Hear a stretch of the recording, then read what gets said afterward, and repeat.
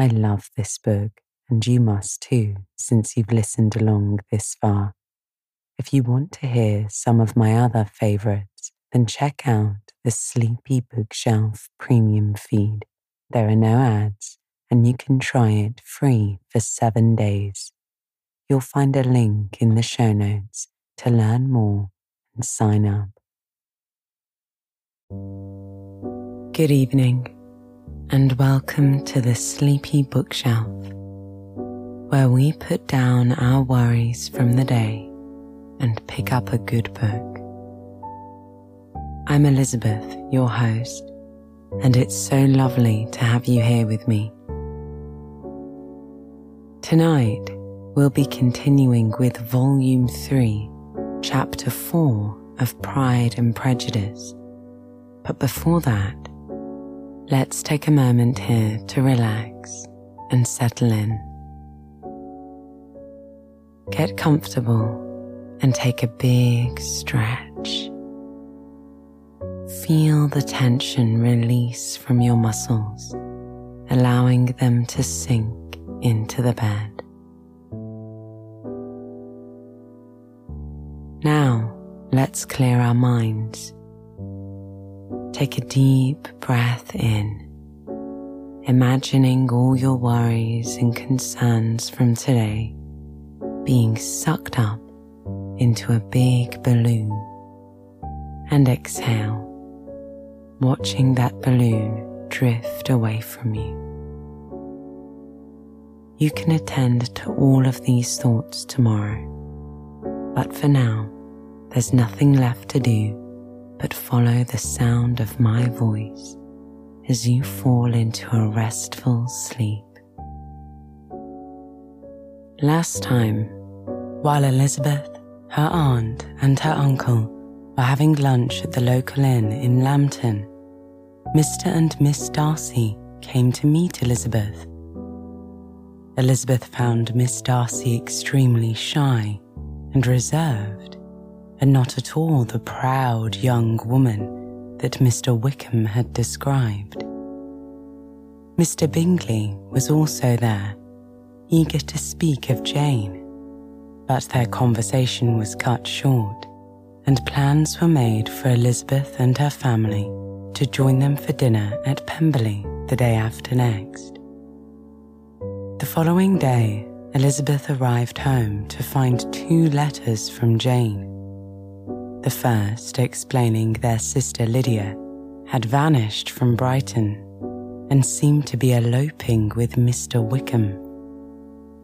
The second explained that Colonel Forster had tracked them, but only as far as London.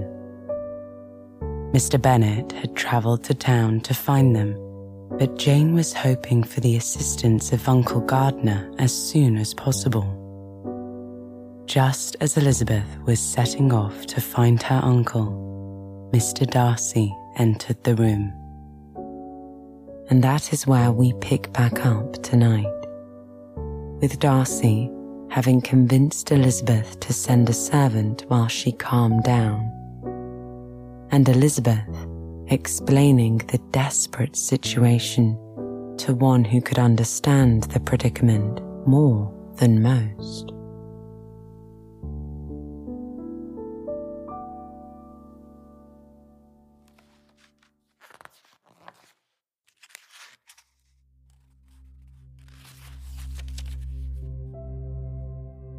Chapter 4 continued.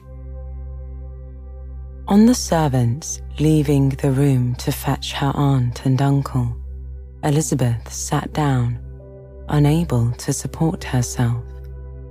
And, as she was looking so miserably ill, it was impossible for Darcy to leave her, or to refrain from saying, in a tone of gentleness and commiseration, "Let me call your maid. Is there nothing you could take to give yourself present relief? A glass of wine.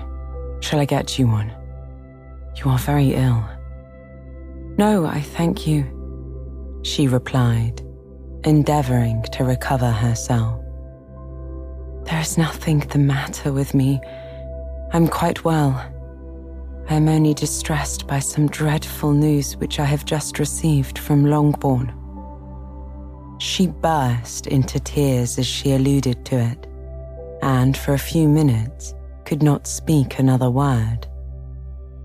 Darcy, in wretched suspense, could only say something indistinctly of his concern and observe in compassionate silence.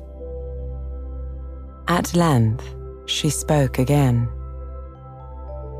"I have just had a letter from Jane with such dreadful news," Elizabeth said. "It cannot be concealed from anyone. My youngest sister has left all her friends, has eloped, has thrown herself into the power of Mr. Wickham. They are gone off together from Brighton. You know him too well to doubt the rest. She has no money, no connections, nothing that can tempt him. She is lost forever." Darcy was fixed in astonishment. "When I consider," she added in a yet more agitated voice, "that I might have prevented it. I, who knew what he was. Had I but explained some part of it only, some part of what I learned, to my own family. Had his character been known, this could not have happened. But it is all too late now." "I'm grieved indeed," said Darcy. "Grieved, shocked. But is it certain? Absolutely certain?" "Oh, yes," said Elizabeth. "They left Brighton together on Sunday night and were traced almost to London, but not beyond. They are certainly not gone to Scotland." "And what has been done? What has been attempted to recover her?" asked Darcy. "My father is gone to London, and Jane has written to beg my uncle's immediate assistance," Elizabeth replied. "And we shall be off, I hope, in half an hour. But nothing can be done. I know very well that nothing can be done. How is such a man to be worked on? How are they even discovered? I have not the smallest hope. It is every way horrible." Darcy shook his head in silent acquiescence. "When my eyes were opened to his real character," said Elizabeth, "how had I known what I ought, what I dared to do? But I knew not. I was afraid of doing too much. Wretched, wretched mistake." Darcy made no answer. He seemed scarcely to hear her, and was walking up and down the room in earnest meditation. His brow contracted, his air gloomy. Elizabeth soon observed and instantly understood it. Her power was sinking. Everything must sink under such a proof of family weakness, such an assurance of the deepest disgrace. She could neither wonder nor condemn, but the belief of his self-conquest brought nothing consolatory to her bosom, offered no palliation of her distress. It was, on the contrary, exactly calculated to make her understand her own wishes. And never had she so honestly felt that she could have loved him as now, when all love must be vain. But self, though it would intrude, could not engross her. Lydia, the humiliation, the misery she was bringing on them all, soon swallowed up every private care. And covering her face with her handkerchief, Elizabeth was soon lost to everything else. and, after a pause of several minutes, was only recalled to a sense of her situation by the voice of her companion, who, in a manner which, though it spoke compassion, spoke likewise restraint, said, "I'm afraid you have long been desiring my absence, nor have I anything to plead in excuse of my stay, but real, though unavailing concern. Would to heaven that anything could be either said or done on my part that might offer consolation to such distress. But I will not torment you with vain wishes, which may seem purposely to ask for your thanks. This unfortunate affair will, I fear, prevent my sisters having the pleasure of seeing you at Pemberley today." "Oh, yes," said Elizabeth. "Be so kind as to apologize for us to Miss Darcy. Say that urgent business calls us home immediately. Conceal the unhappy truth as long as it is possible. I know it cannot be long." He readily assured her of his secrecy, again expressed his sorrow for her distress, wished it a happier conclusion than there was at present reason to hope, and, leaving his compliments for her relations, with only one serious, parting look, went away. As he left the room, Elizabeth felt how improbable it was that they should ever see each other again on such terms of cordiality as had marked their several meetings in Derbyshire. And as she threw a retrospective glance over the whole of their acquaintance, so full of contradictions and varieties, sighed at the perverseness of those feelings which would now have promoted its continuance and would formerly have rejoiced in its termination. If gratitude and esteem are good foundations of affection, Elizabeth's change of sentiment will be neither improbable nor faulty.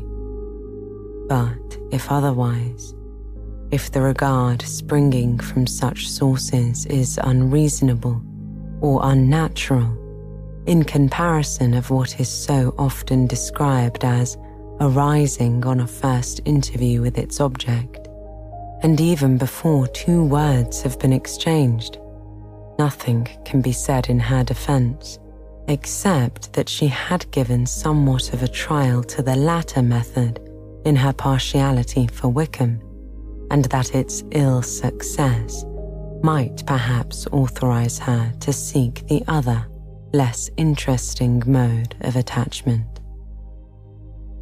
Be that as it may, she saw him go with regret, and in this early example of what Lydia's infamy must produce, she found additional anguish as she reflected on that wretched business. Never since reading Jane's second letter had she entertained a hope of Wickham's meaning to marry her. No one but Jane, she thought, could flatter herself with such an expectation. Surprise was the least of her feelings on this development. While the contents of the first letter remained on her mind, she was all surprise, all astonishment that Wickham should marry a girl whom it was impossible he could marry for money, and how Lydia could have ever attached him had appeared incomprehensible. But now it was all too natural. For such an attachment as this, she might have sufficient charms. And though she did not suppose Lydia to be deliberately engaging in an elopement without the intention of marriage, she had no difficulty in believing that neither her virtue nor her understanding would preserve her from falling an easy prey. She had never perceived, while the regiment was in Hertfordshire, that Lydia had any partiality for him, but she was convinced that Lydia had wanted only encouragement to attach herself to anybody. Sometimes one officer, sometimes another had been her favourite, as their attentions raised them in her opinion. Her affections had been continually fluctuating, but never without an object. The mischief of neglect and mistaken indulgence towards such a girl, oh, how acutely did she now feel it.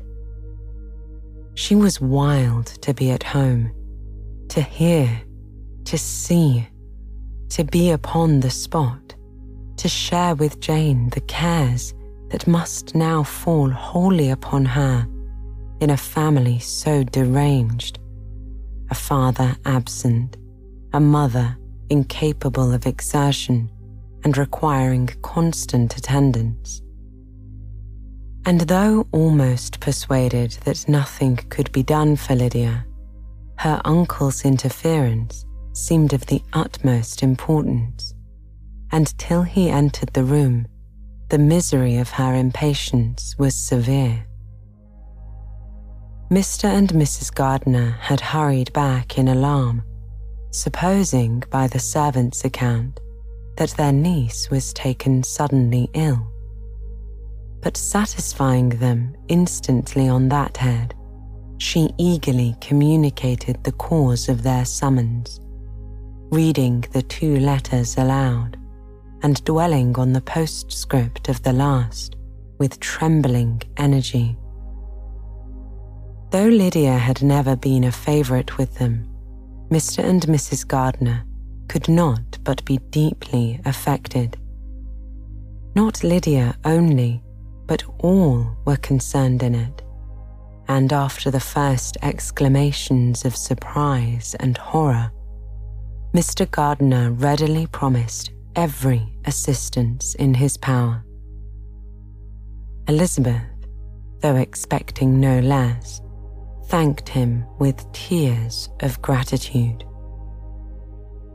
And all 3, being actuated by one spirit, everything relating to their journey was speedily settled.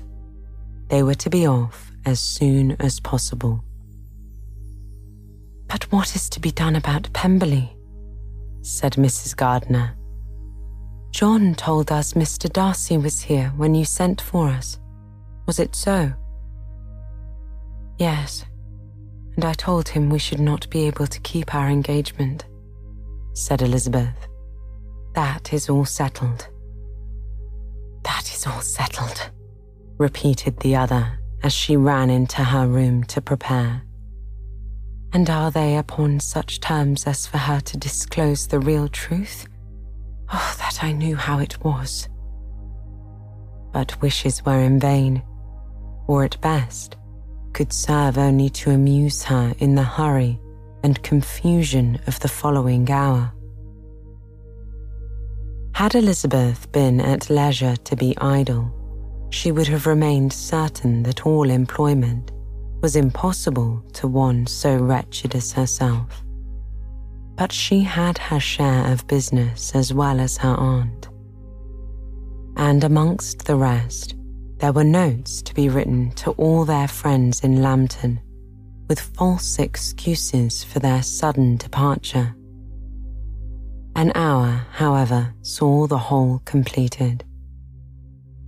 And Mr. Gardiner, meanwhile having settled his account at the inn, nothing remained to be done but to go. And Elizabeth, after all the misery of the morning, found herself, in a shorter space of time than she could have supposed, seated in the carriage and on the road to Longbourn. Chapter 5. "I have been thinking it over again, Elizabeth," said her uncle as they drove from the town. "And really, upon serious consideration, I am much more inclined than I was to judge as your eldest sister does of the matter. It appears to me so very unlikely that any young man should form such a design against a girl who is by no means unprotected or friendless, and who is actually staying in his colonel's family, that I'm strongly inclined to hope the best. Could he expect that her friends would not step forward? Could he expect to be noticed again by the regiment after such an affront to Colonel Forster? His temptation is not adequate to the risk. Do you really think so? Said Elizabeth, brightening up for a moment. Upon my word, said Mrs. Gardiner, I begin to be of your uncle's opinion. It is really too great a violation of decency, honour, and interest for him to be guilty of it. I cannot think so very ill of Wickham. Can you yourself, Lizzie, so wholly give him up as to believe him capable of it? Not perhaps of neglecting his own interest, said Elizabeth, but of every other neglect I can believe him capable, if, indeed, it should be so. But I dare not hope it. Why should they not go on to Scotland if that had been the case? In the first place, replied Mr. Gardiner, there is no absolute proof that they are not gone to Scotland. Oh, but their removing from the carriage into a hackney coach is such a presumption, said Elizabeth. And besides, no traces of them were to be found on the Barnet Road. Well then, supposing them to be in London, Mr. Gardiner replied, they may be there, though for the purpose of concealment, for no more exceptional purpose. It is not likely that money should be very abundant on either side, and it might strike them that they could be more economically, though less expeditiously, married in London than in Scotland. But why all this secrecy? Said Elizabeth. Why any fear of detection? Why must their marriage be private? Oh no, this is not likely. His most particular friend, you see, by Jane's account, was persuaded of his never intending to marry her. Wickham will never marry a woman without some money. He cannot afford it. And what claims has Lydia? What attractions has she, beyond youth, health, and good humour, that could make him, for her sake, forego every chance of benefiting himself by marrying well? As to what restraint the apprehension of disgrace in the regiment might throw on a dishonourable elopement with her, I am not able to judge, for I know nothing of the effects that such a step might produce. But as to your other objection, I'm afraid it will hardly hold good. Lydia has no brothers to step forward, and he might imagine from my father's behaviour, from his indolence, and the little attention he has ever seemed to give what was going forward in his family, that he would do as little and think as little about it as any father could do in such a matter. But can you think that Lydia is so lost to everything but love of him as to consent to live with him on any other terms than marriage? Asked Mr. Gardiner. It does seem, and it is most shocking indeed, replied Elizabeth with tears in her eyes, that a sister's sense of decency and virtue in such a point should admit of doubt. But really, I know not what to say. Perhaps I am not doing her justice, but she is very young. She has never been taught to think on serious subjects, and for the last half year, nay, for a 12-month, she has been given up to nothing but amusement and vanity. She has been allowed to dispose of her time in the most idle and frivolous manner, and to adopt any opinions that came in her way. Since the regiment was first quartered in Meryton, nothing but love, flirtation, and officers have been in her head. She has been doing everything in her power by thinking and talking on the subject to give greater, what shall I call it, susceptibility to her feelings, which are naturally lively enough. And we all know that Wickham has every charm of person and address that can captivate a woman.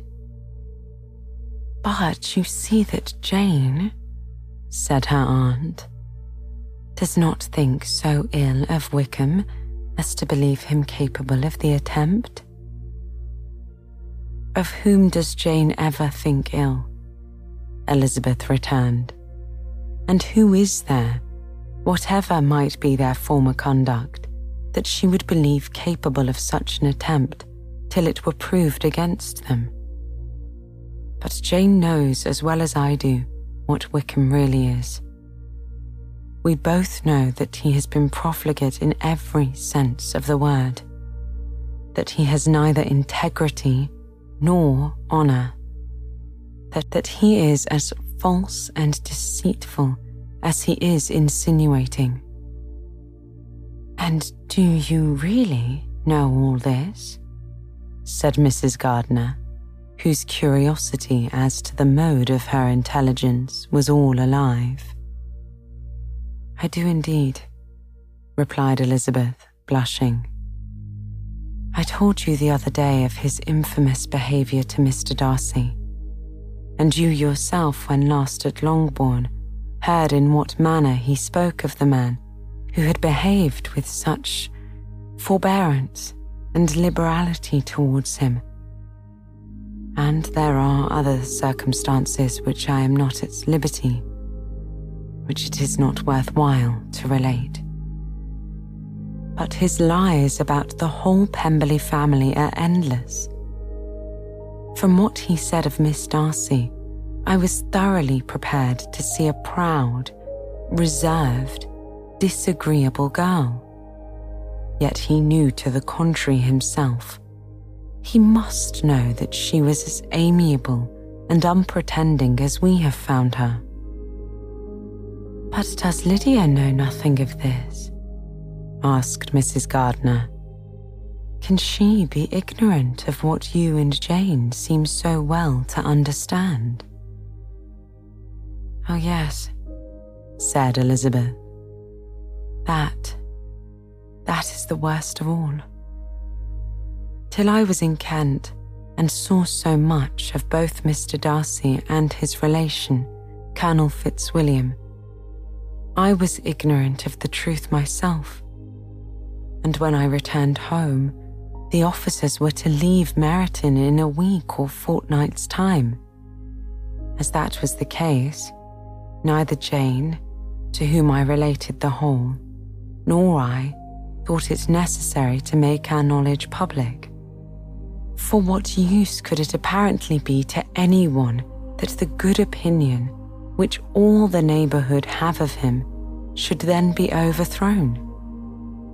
And even when it was settled that Lydia should go with Mrs. Forster, the necessity of opening her eyes to his character never occurred to me. That she could be in any danger from the deception never entered my head. That such a consequence as this should ensue, you may easily believe, was far enough from my thoughts. When they all removed to Brighton, therefore, you had no reason, I suppose, to believe them fond of each other, said Mrs. Gardner. Not the slightest, Elizabeth replied.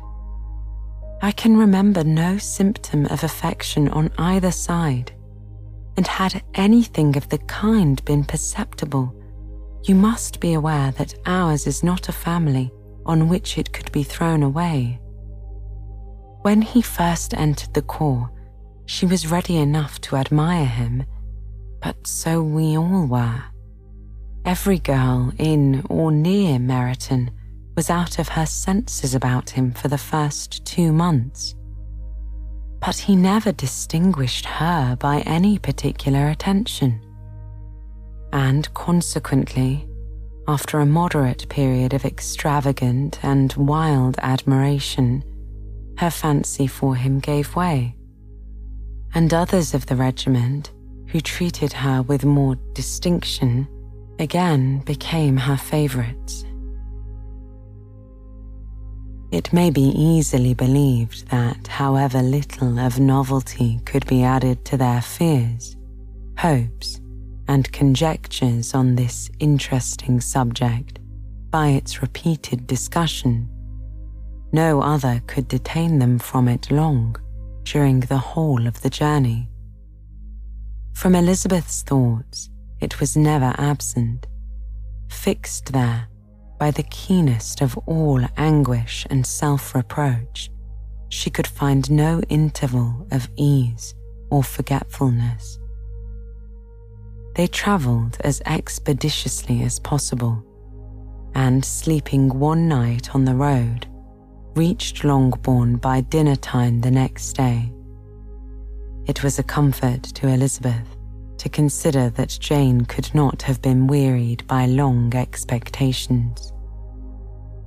The little Gardiners, attracted by the sight of the carriage, were standing on the steps of the house as they entered the paddock, and when the carriage drove up to the door, the joyful surprise that lighted up their faces and displayed itself over their whole bodies in a variety of capers and frisks was the first pleasing earnest of their welcome. Elizabeth jumped out, and after giving each of them a hasty kiss, hurried into the vestibule, where Jane, who came running downstairs from their mother's apartment, immediately met her. Elizabeth as affectionately embraced her, while tears filled the eyes of both, lost not a moment in asking whether anything had been heard of the fugitives. Not yet, replied Jane, but now that our dear uncle is come, I hope everything will be well. Is our father in town? Asked Elizabeth. Yes, said Jane. He went on Tuesday as I wrote you word. And have you heard from him often? Elizabeth asked. We have heard only once, Jane replied. He wrote me a few lines on Wednesday to say that he had arrived in safety and to give me his directions, which I particularly begged him to do. He merely added that he should not write again till he had something of importance to mention. And our mother? How is she? Asked Elizabeth. How are you all? Our mother is tolerably well, I trust, though her spirits are greatly shaken, said Jane. She's upstairs and will have great satisfaction in seeing you all. She does not yet leave her dressing room. Mary and Kitty, thank heaven, are quite well. But you, how are you? Said Elizabeth. You look pale. How much you must have gone through.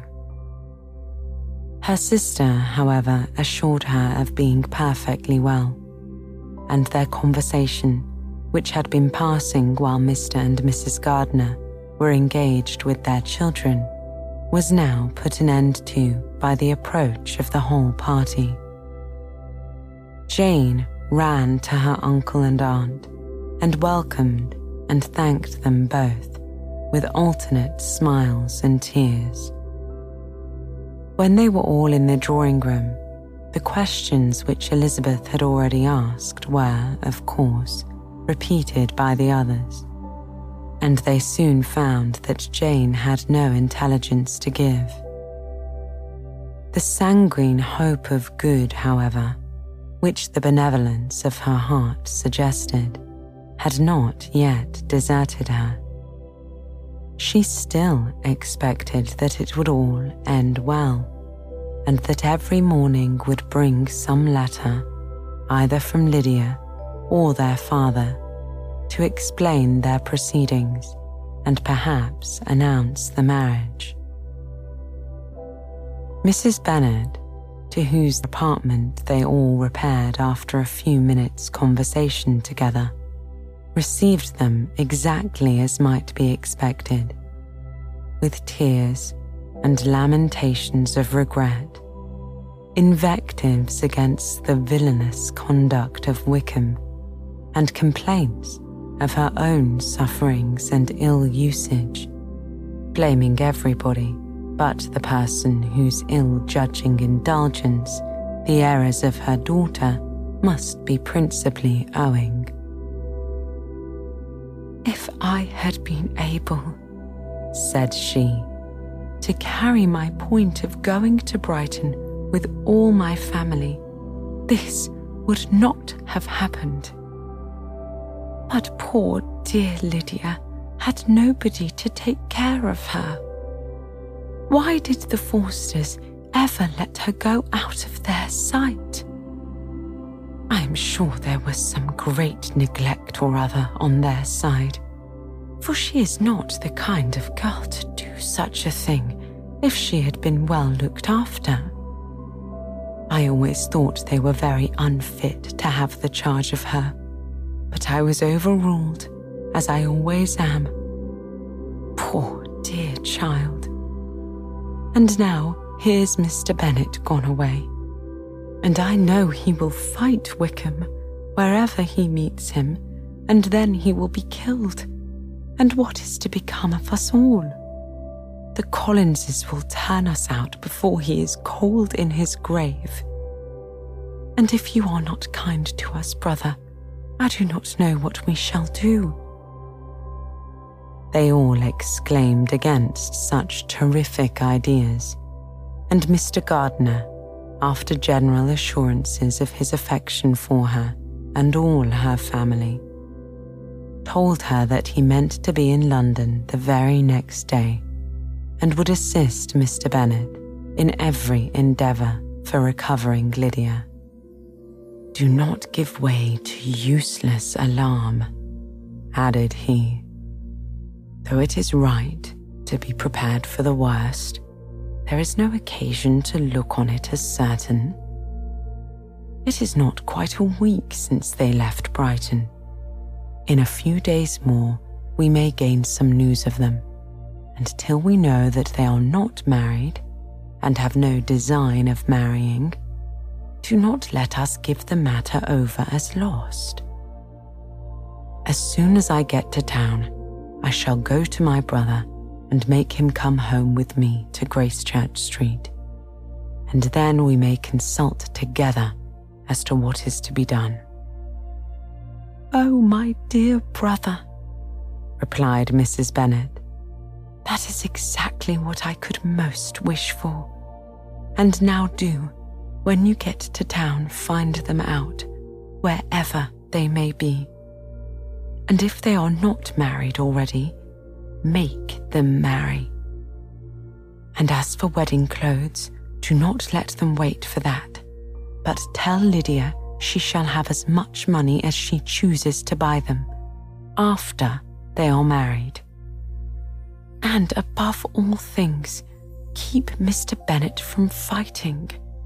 Tell him what a dreadful state I am in, that I am frightened out of my wits and have such tremblings, such flutterings all over me, such spasms in my side, and pains in my head, and and such beatings at heart that I can get no rest by night or day. And tell my dear Lydia not to give any directions about her clothes till she has seen me, for she does not know which are the best warehouses. Oh, brother, how kind you are. I know you will contrive it all. But Mr. Gardiner, though he assured her again of his earnest endeavours in the cause, could not avoid recommending moderation to her, as well in her hopes as her fears. And after talking with her in this manner till dinner was on the table, they left her to vent all her feelings on the housekeeper, who attended in the absence of her daughters.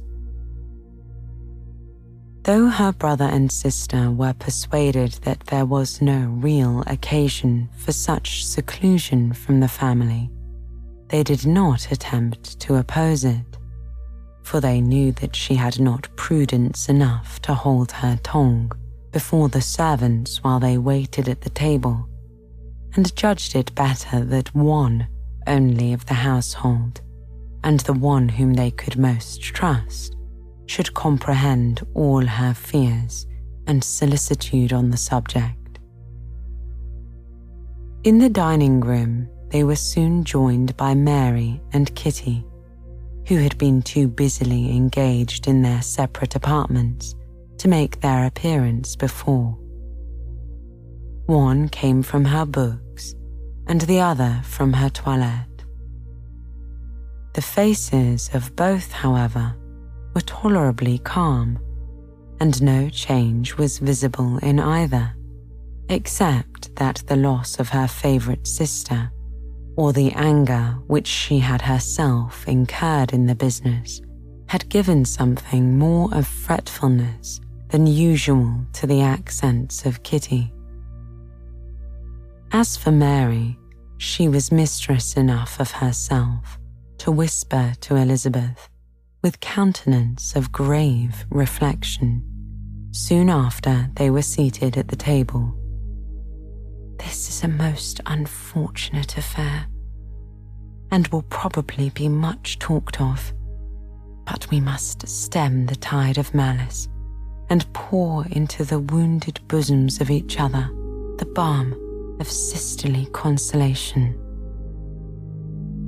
Then, perceiving in Elizabeth no inclination of replying, she added, "Unhappy as the event must be for Lydia, we may draw from it this useful lesson, that loss of virtue in a female is irretrievable, that one false step involves her in endless ruin, that her reputation is no less brittle than it is beautiful, and that she cannot be too much guarded in her behaviour towards the undeserving of the other sex."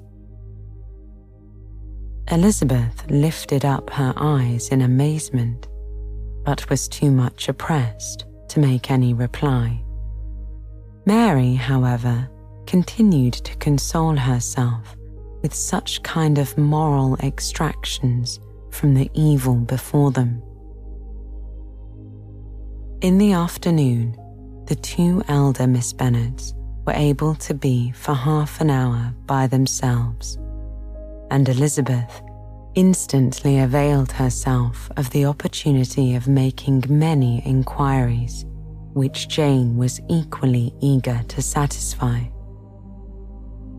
After joining in general lamentations over the dreadful sequel of this event, which Elizabeth considered as all but certain, and Jane could not assert to be wholly impossible, the former continued the subject by saying, "But tell me all and everything about it, which I have not already heard.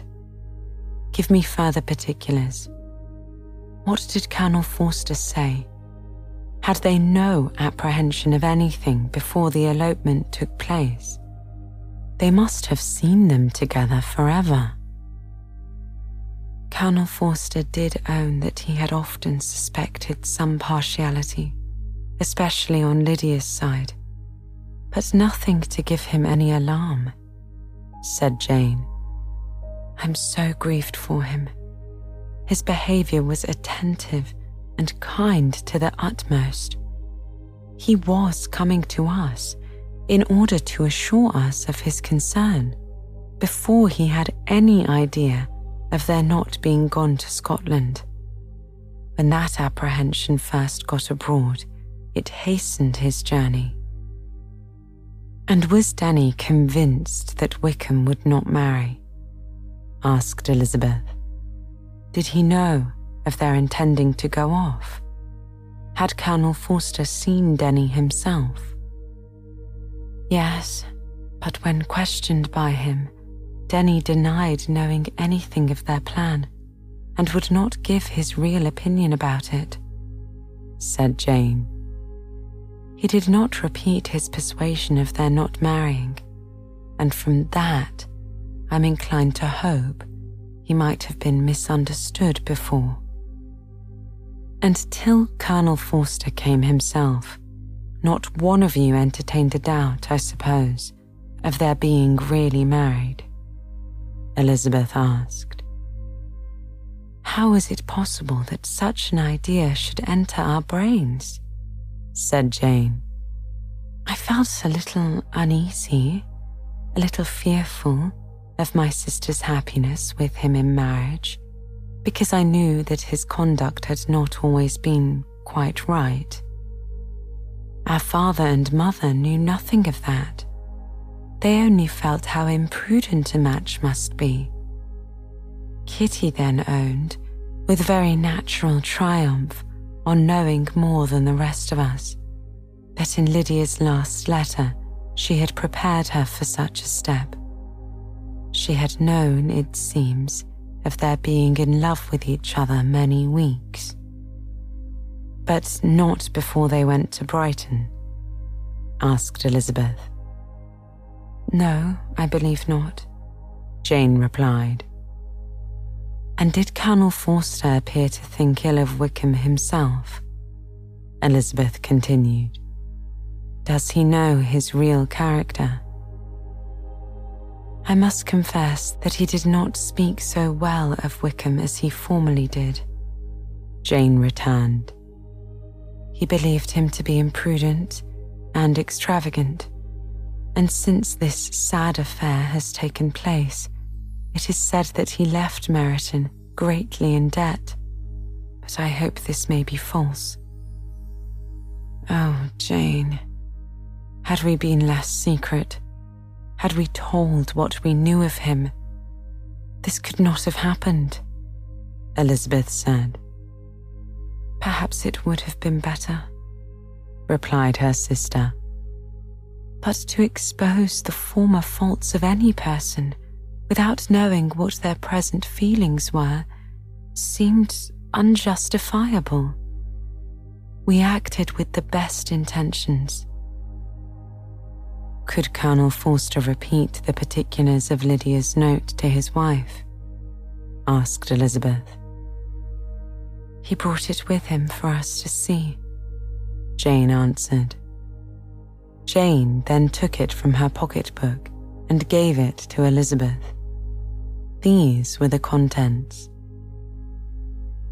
My dear Harriet, you will laugh when you know where I am gone, and I cannot help laughing myself at your surprise tomorrow morning as soon as I am missed. I am going to Gretna Green, and if you cannot guess with who, I shall think you a fool, for there is but one man in the world I love, and he is an angel. I should never be happy without him, so think it no harm to be off. You need not send them word at Longbourn of my going if you do not like it, for it will make the surprise the greater when I write to them and sign my name, Lydia Wickham. What a good joke it will be. I can hardly write for my laughing. Pray, make my excuses to Pratt for not keeping my engagement and dancing with him tonight. Tell him I hope he will excuse me when he knows all, and tell him I will dance with him at the next ball we meet with great pleasure. I shall send for my clothes when I get to Longbourn, but I wish you would tell Sally to mend a great slit in my worked muslin gown before they are packed up. Goodbye. Give my love to Colonel Forster. I hope you will drink to our good journey. Your affectionate friend, Lydia Bennet.